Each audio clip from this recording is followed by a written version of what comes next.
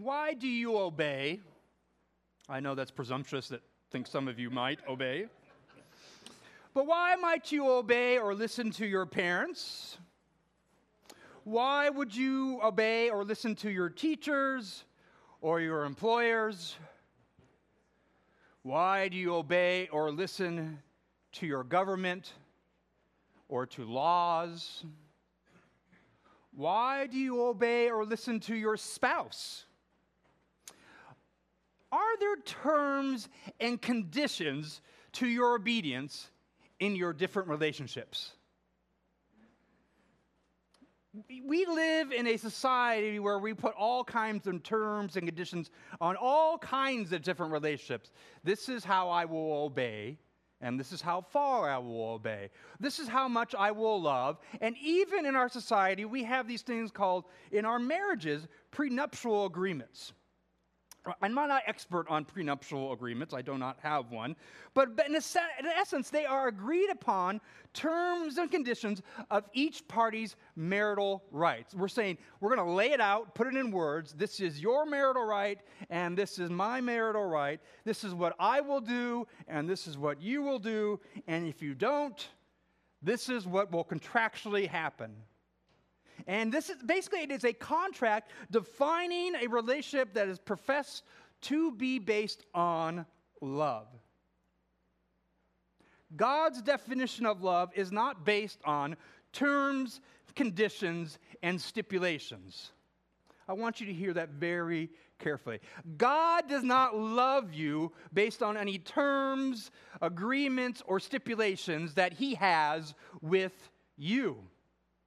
That is not His love. Love, by definition, is freely given, never earned.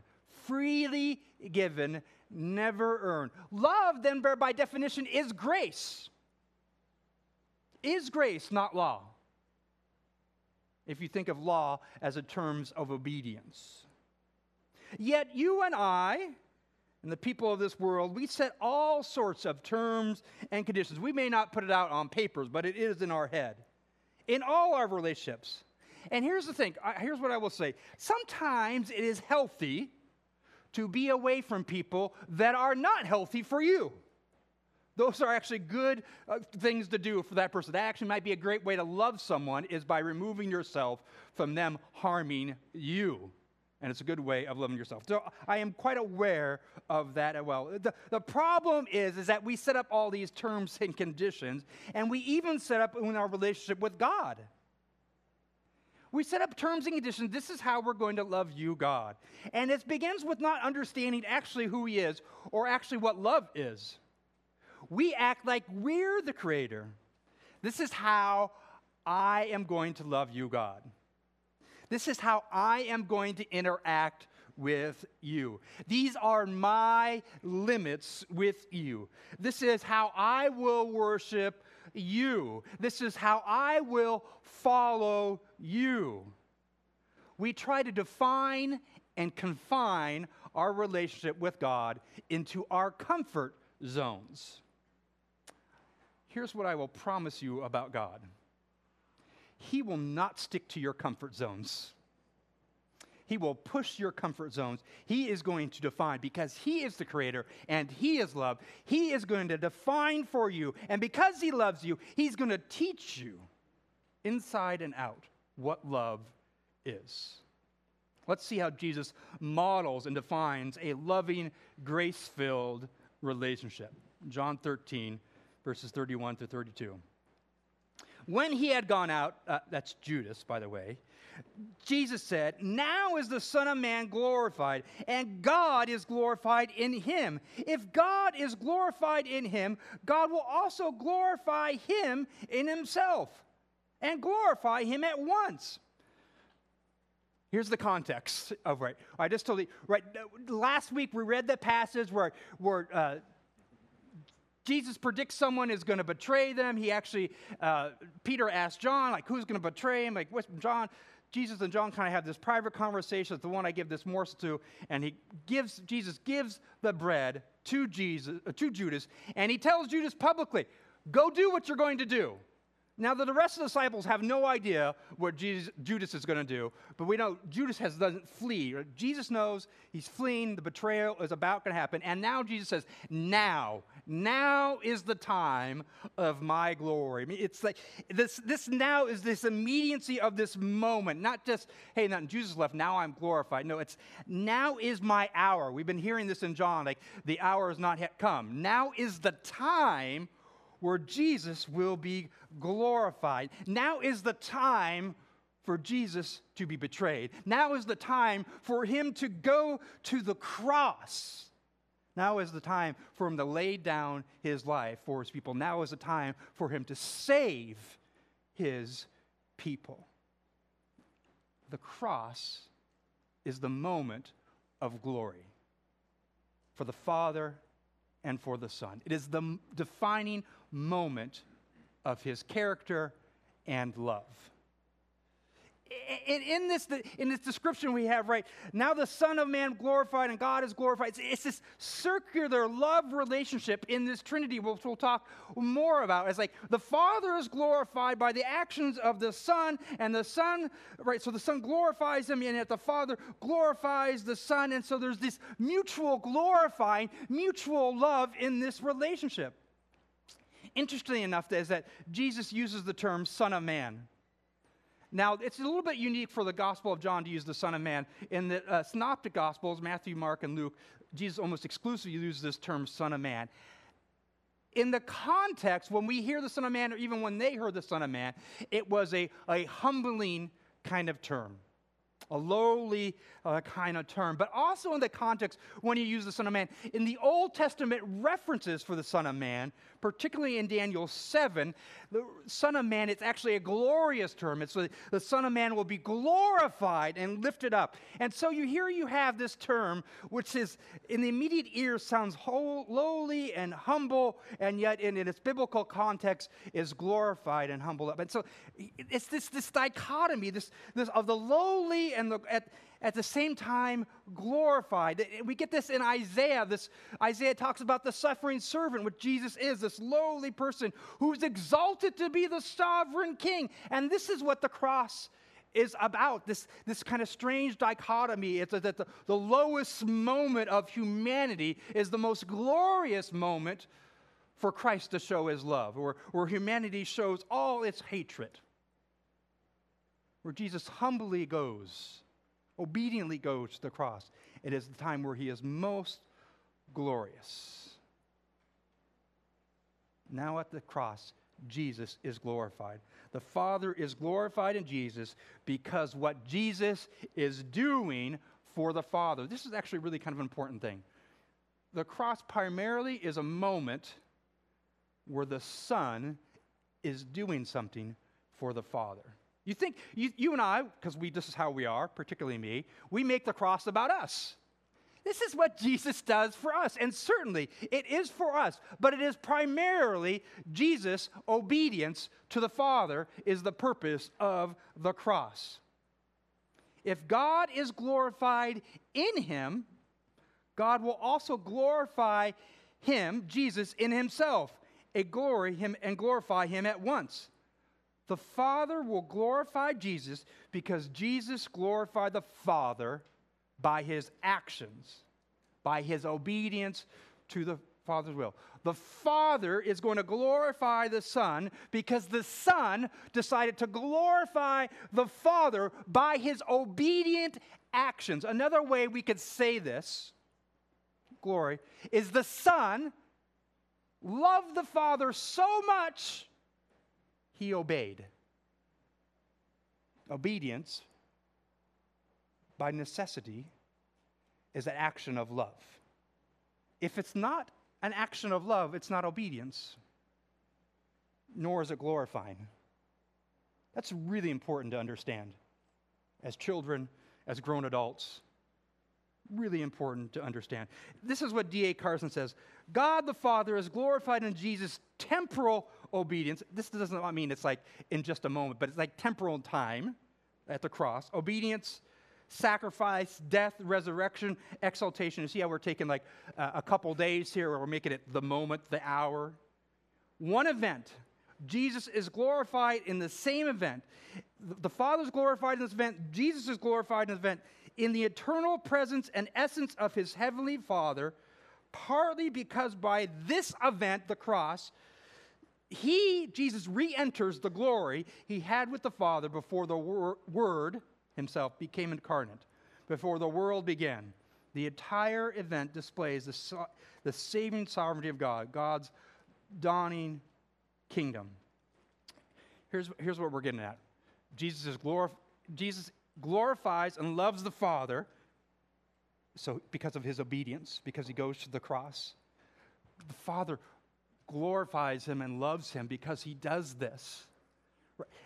Of all of this moment. And what this moment does, Jesus has come into the world. John has told us this in John 1:14, and the Word became flesh and dwelt among us, and we have not seen his glory. Glory is the only Son from the God. So Jesus has this glory from the foundation of the world. He enters in to humanity, still has this glory. It's a little bit obscured for us.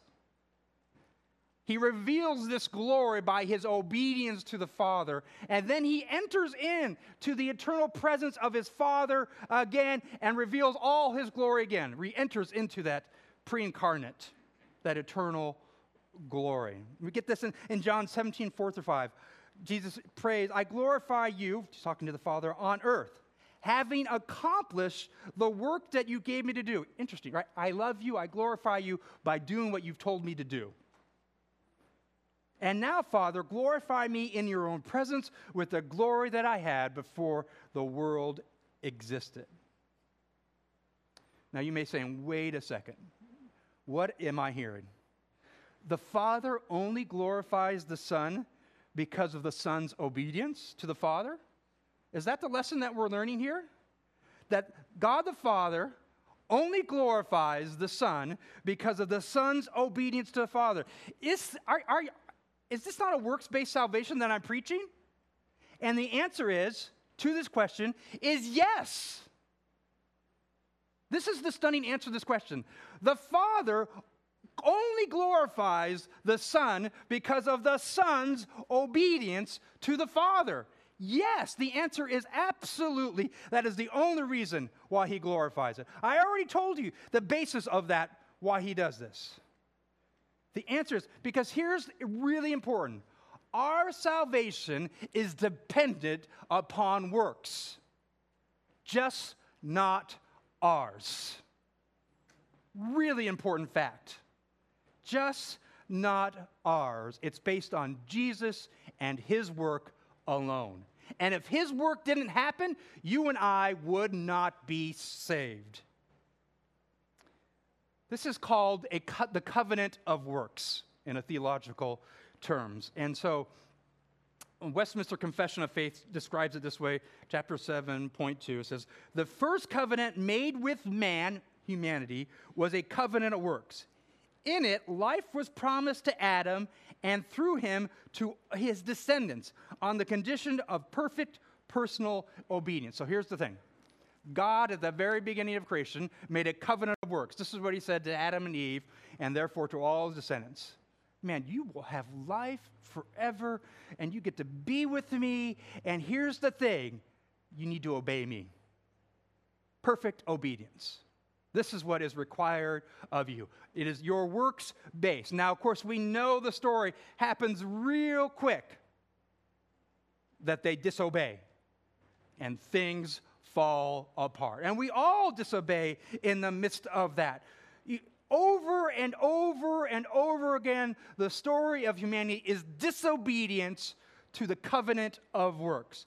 The purpose of Jesus, who comes in the incarnate Word into the form of humanity, is so that it is a restart of humanity. God has tried to restart, or tried. It's like saying he didn't know it was going to happen. But he's shown many methods, like, okay, right, if I restart with man, with Noah, it still falls apart again because man will disobey my works. Here it is. He himself is going to become man. He's going to restart humanity, and Jesus alone, his whole life, perfectly obeys the Father into the glorious moment, even at the cross, when the Father says, you have to lay down your life for everyone else. He perfectly obeys and thus fulfills the covenant of works, and only by that are you saved. If the covenant of works does not happen, if it's not fulfilled by Christ, you and I are not saved. Of course, it will be saved because the perfect Father comes down in the perfect Son, and he does the perfect will. There's another covenant. It's the covenant of grace. And this is the covenant of grace cannot happen unless the covenant of works is fulfilled. And here's what the covenant of grace says. Covenant of works. Jesus fulfills it. Covenant of grace says, you want to be saved? You have to trust. You have to trust that the Son fulfilled the covenant of works. That it answered. You have to trust and believe that he died and rose for you, that he is God incarnate. You have to believe that, and then you will be saved. You don't have to do anything but trust and believe. That's the covenant of grace in its ultimate form. We can only trust and believe because the covenant of works has been freely accomplished by the obedient Son. Why? Why does Jesus obey the Father? This is the most basic, foundational, and root understanding of who God is. The Trinity. It is because of their mutual love. Because Jesus loves the Father. Because the Father loves Jesus. Start where you want on that, right? The Father loves Jesus, Jesus loves, whatever. They mutually love each other freely, and it's not works-oriented. It's just by the very nature of who they are, they love her. And then thereby, because of love, by definition, it's not just words or thoughts or ideas. It is by definition an action. You can't say, I love someone, and then treat them unlovingly. Love, by very definition, acts out. And so the very character of Jesus acts out in obedience because he loves the Father, and he knows the Father loves him. And he knows that his will is good and loving. This is the relationship, the eternal relationship of the Trinity. The Father loving the Son loving the Father over and over. And by this kind of love is by nature transformative to all of creation. John 5:20, the Father loves the Son and shows him all that he himself is doing. John 17:24, just a few examples. Father, I desire that they also, whom you have given me, may be with me where I am to see my glory that you have given me because you loved me before the foundation of the world. Right? Did you hear that? You love Jesus. The Father, he's saying the Father loved him before the foundation of the world, and he glorifies him because he loves him. Jesus obeys the Father because he loves the Father. Obedience to God is only based on love. There is no other obedience. I freely love my wife, my children, only because I learn and am learning to love God. I'm learning to love my neighbors, much like Theo struggles to, right? Because I am learning how God loves me, and I'm learning how to love him. I'm learning to love my enemies, because I'm learning how God loves me, and I'm learning how to love him. So I better said, like, I love all those things because God loves me. It's this circular, never-ending grace, freely given love between the Father and the Son, and it's the same kind of circular understanding of this love that's transformative that God is trying to show in his relationship with us. Just as the Father and Son have had this circular relationship of love, so he's creating us to have this circular relationship. Because I understand the Father loves me, I love the Father. In the same way. I just want to pause for a little second here. I want you to understand, right? Why do we obey? It's only based on love. So the Gospels do a really good job, and Jesus does a really good job of going after legalism or Pharisees who want to love, but they create all these different laws that are their laws, and they kind of get in the way. And that's not grace. Like, Jesus doesn't wipe out the law. He obeys the law. I mean, he is the law. It's his very character, but obedience is always based on love, not because of outward, because it's the law. I obey things because of the law. Here's what I will guarantee you. You will break laws in society because they're laws. You will justify them in lots of different ways of why you will break them. But if you love that thing that you want to obey, you will not break that law. Case in point here, right? So we had a big Supreme Court decision this week. Did we not? Right? You can celebrate it if you want, but here's the thing. Laws don't change hearts. Human laws definitely do not change hearts. So that law could be written any way it wants. It could prohibit it, it could allow it, whatever. It doesn't change heart. I do not think, and I'm pretty confident in this, that God sat down and saw that decision and said, man, I am well pleased now with these people. Like that one decision, like, man, you know what? Now they are morally right. He knows our hearts deeply. And he knows that we don't obey laws. He knows that we are rule breakers.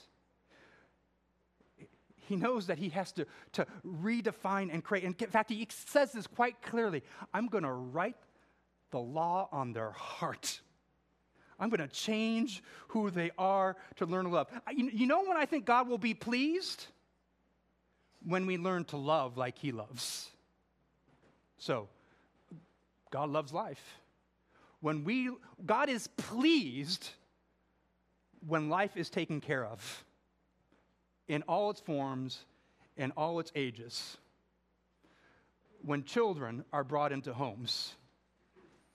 When women who are forced to make impossible choices are cared for. This is when God is pleased, when we love them in that capacity. When we go after the root causes of why abortion actually happens, not because there's laws or not laws, mostly it's because of poverty. Not the only reason, but that's the majority reason, because of poverty. When we go after those reasons and help people that are poor and love them, God is pleased when we begin to learn to love in this capacity. Not just because we do those things, but because we actually love him and we begin to do those things. God is then well pleased because he begins to see the hearts of his people being changed by him alone. By him alone. We are not Pharisees. We are children of our God who rewrites our hearts. John 13:33-35. Little children, yet a little while I am with you. You will seek me, just as I said to the Jews. So now I also say to you, where I am going, you cannot come. A new commandment I give you, that you love one another just as I loved you. You are also to love one another. By this all people will know that you are my disciples, if you have love for one another. And I love how Jesus just changes the tone. He's little children. Now, fair point. His disciples were probably 10 years or 15 years younger than Jesus. Jesus was around 30, 33 at this time. Most of his disciples were probably teens at that point. Peter and John, Peter's probably a little bit older, he might be in his 20s. John, we don't know exactly, but we kind of estimate that. So they're significantly younger. So they're young disciples. These little children. It's actually a term of endearment as well, too. Little children, I'm just here for a little bit, but you can't go where I'm going. It's similar to what he said when John refers to the Jews later on. He says these kind of things, but he doesn't call them little children. In John 7:33-34, Jesus said to them, to the Jews, and the Jews are the people that are in, it's a term for people in opposition to Jesus in the Gospel of John, not all Jewish people. It says, just then Jesus said, I will be with you a little longer. and then I'm going to him who sent me. You will seek me, and you will not find me. Where I am, you cannot come. When he says it to them, to those that are opposed to him, this is actually a word of condemnation. You cannot go to my kingdom. You are not a part of my kingdom. Here he's saying to his disciples, little children, you can't go to where I'm going. In this immediate context, you can't go to the cross. This is not your time. This is not your hour. This is my time and my hour. This is what I and I alone have to do. You cannot come. You cannot do this. You don't even have the moral capacity to do what I am doing in this moment. Covenant of works. And then unlike the Jews and those opposition, he gives his disciples I'm going to be away from you. And while I'm away, here are some expectations I have for you. Now, if you have children, sometimes you leave them and you lay down expectations, right? Particularly if you have babysitters or people watching them or grandparents, and you expect your children to actually behave better while you are away. Then I don't know why this is the fact. I want them to behave better when I'm around, right? Let someone else deal with their shenanigans. But we expect them to behave better. So you lay down the expectation. This is how I expect you to behave while I go. This is what Jesus is essentially doing. It's like, this is how I want you to behave while I'm gone. And he gives them a new commandment. It's not a new commandment, by the way. It's not a new commandment. It's actually a very old commandment. This is Leviticus 19:18. They would have known this. It says, you shall not take vengeance or bear a grudge against the sons of your own people, but you shall love your neighbor as yourself. I am the Lord. Kind of say, this is my character. This is what you will do. It's not a new commandment, but yet Jesus says it, and he gives a new standard. Did you hear the new standard in which he gave? Love one another just as I have loved you. That's the new standard. That's not there in the Old Testament. It says, love your neighbor. It's like, oh, great, I'll set the terms and conditions of how I love my neighbor. And then Jesus says, no, here's the terms and conditions of how you'll love your neighbor. As I have loved you, you will love one another. Well, come on, Jesus. Can we lower the bar a little bit? But of course, they don't really understand that in full capacity because they're going to just experience it in a moment at the cross, what it actually means, how he's actually fully loves them. Jesus is moving the command from obedience to law to the obedience to love. He says, look, the new standard I give you is you're going to love as I have shown and actually loved you. You are going to be able to do this because I love you. That's really important. We don't come in our relationship with God and say, man, Jesus asked me to love one another. Now I got to pick up my bootstraps and I got to learn how to love and then he'll love me. No. He loves us first. And he shows us this love and he rewrites our hearts to begin to demonstrate that love and fulfills that love in us. He moves the command from obedience to law to obedience because of love, changing the motivation to grace. We are to love one another just as Jesus loved us, and he gives us the ultimate example by laying down our life for others. Not based on what we do for each other. Jesus loves us this way because he loves the Father. We love each other in this manner, not because we are commanded, but because Jesus loves us. In verse 35, by this love, people will know that you are my disciples. This command and motivation of love is designed to reflect the relationship of the Father and the Son. It's to kind of illuminate the Trinity for us. And so we are to love in the same kind of circular way. Jesus loves us and we love him, and so this is what we do. Just as the Father loves the Son and the Son loves the Father, this command and motivation. Our love, I just want you to see it, right? Father loves the Son loves us, and this circular thing. And so that by this relationship of love, people will know and understand love. You see how it gets removed here? People are going to say, wow, what's different about them? Their motivation is different. They actually are motivated by love, and they love each other despite their actions. And then we can begin to understand, they get pointed to the Father and the Son, and they begin to understand what love and grace is. And then we'll know that we're his followers.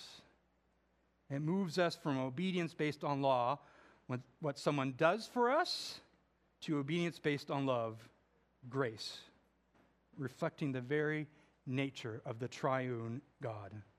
When we come to understand this new standard, this is really important. When we come to understand this new standard, we actually realize we can never meet it. When we come to understand that we now have to love like Jesus loves us, we actually realize, oh, I will never meet that standard because you can't fulfill the covenant of works. And you make, well, but here's the thing. This is actually interesting. The more we recognize our brokenness, the more we recognize our inability to sin, it's one of the reasons we do prayer confession, the more we recognize God's love for us. You get it? I mean, the more we recognize our brokenness, then we actually understand that Jesus' love is not based on our obedience. It's just based on this is what he freely does for us. Then we actually realize there's a greater depth to his love than we can better understand. And here's the crazy cycle. The more we actually understand his love, that despite what we are, we actually begin to understand even more the depth of our depravity. And it's this kind of cylinder thing that gets even greater. The greater, the more we know the brokenness, the greater we know the love. And it's all, you see, that's all grace. That's all by definition what love is. And all of this helps us to appreciate God's love and his sacrifice even more in this covenant of grace that he gives us. Undeserved and freely given. This is the very character of the triune God. And this is the standard, this is the law, this is the character that he's recreating in us. And then comes Peter. Verse 36, Simon Peter said to him, Lord, where are you going? Jesus answered him, where I'm going, you cannot follow me now, but you will follow me afterward. Peter said to him, Lord, why can I not follow you now? I will lay down my life for you. And Jesus answered, will you lay down your life for me? I think that's the tone he said it. Will you, Peter? Truly, truly, I say to you, the rooster will not crow till you have denied me 3 times. You remember at the very beginning I said, we set the terms and conditions of our relationship and our love with Christ? This is what Peter is doing right now. Peter is well-intentioned. He is trying to follow his Lord and trying to follow Jesus everywhere. I'll go where you go. I'll lay my life down. It's just 2 issues that Peter has. Well, he might have more, but 2 I'm going to state. First of all, he doesn't listen to Jesus very well. He just hears the first part and forgets the second part. He says, you can't go where I go. And Peter says, yes, I can. And she's like, what are you? Did you not just hear what I just said? You can't go, but you're going to go. You eventually will have to go where I go, but you can't go now. But Peter's like, yes, I can. Yes, I will. You see, Peter wants to set the terms and conditions of his relationship with Jesus. Yes, I will. This is how I will love you. And Jesus says, this is not how you will love me. This is not how this relationship works. Jesus has clearly said, this is how you will love me. Love one another. This is not how you will love me, by following me to the cross. No, this is how you will love me. Love one another while I'm gone. Peter doesn't hear it. The other thing that Peter makes a big statement, he has a gross ignorance of human weakness, including his. His own weakness, which Jesus gives him a reality check. Peter, you don't know this, but in just a moment, you're going to deny me 3 times. And then the rooster crows. It's actually a moment of grace that Jesus gives him by telling him this. And, you think about it, you think no, I will not do that. I will not deny. Now I know I'm definitely not going to do it. And in the moment, and actually in the other Gospels, Jesus actually tells him, like, you're going to betray me, but then you're going to come back. And Peter doesn't hear the I will come back part. Jesus gives this in this grace in this moment. But Peter doesn't understand his inability, his sinfulness, his brokenness, his inability to love like Jesus. And so he thinks he can follow him. But you can't. We can't do what only God can do for us. We can't obey the law. We can't rewrite our hearts to love. Only God can do that. Don't expect other people to obey the law and to love. Don't expect yourself to be able to implement that into someone else. Only God can do that for someone. This goes back to this kind of circular thing, right? The more we actually understand our brokenness, the more we actually understand his love. And then the more we actually understand even more our brokenness, and the more we actually understand the depth of love. Peter does not get that in this moment. Why does Jesus obey the Father? I have gone on long, haven't I? Because the Father loves him. And he loves the Father. Why ought we to obey Jesus? Because Jesus loves us. And he's teaching us to love him. How are we to obey Jesus? He's made it clear, hasn't he? You are to love one another, just as I have loved you. And you may say, aren't we called to love our enemies as well? Not just one another? Well, it's not mutually exclusive, right? You can love your enemies and love the people of God at the same time. I can love my wife and my children. It's a different kind of love. I can love you. I can love neighbors. I can love it. Those are all different forms of love. God has the capacity, and so he's creating the capacity in us to love in that matter. Let us not respond to the love of Jesus by setting up our own prenuptials with him, right? Defining our terms and conditions, how we'll be in relationship with God. This is how far I'll go, God. This is how much I will love you. This is what I will do for you. It's not love when we do that. It's manipulation. Brothers and sisters, God loves you. And because he loves you, he is creating a love for him and therefore others. His love is creative. His love recreates. His love is truly grace-filled love. Leave your terms and conditions at the door, or actually better, at the foot of the cross. Let us pray.